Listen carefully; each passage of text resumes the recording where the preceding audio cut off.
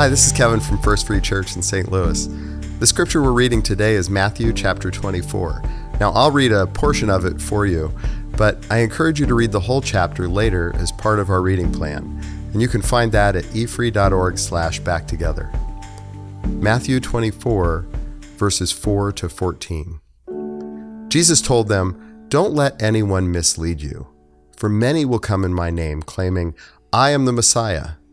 They will deceive many, and you will hear of wars and threats of wars.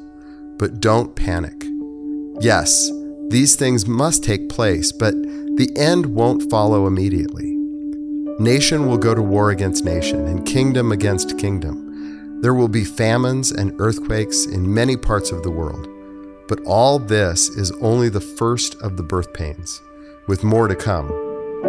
Then you will be arrested, persecuted, and killed. You will be hated all over the world because you are my followers.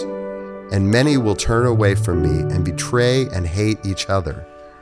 And many false prophets will appear and will deceive many people. Sin will be rampant everywhere, and the love of many will grow cold. But the one who endures to the end will be saved. And the good news about the kingdom will be preached throughout the whole world, so that all nations will hear it, and then the end will come." Take a few moments of quiet reflection to think about these questions.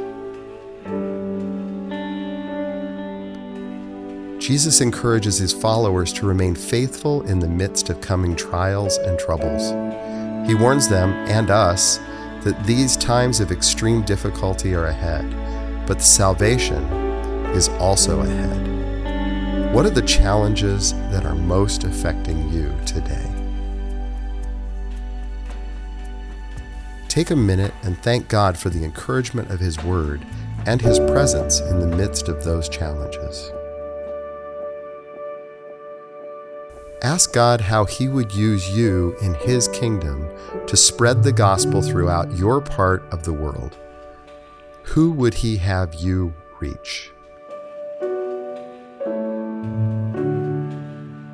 Thanks for spending time in God's Word with us today.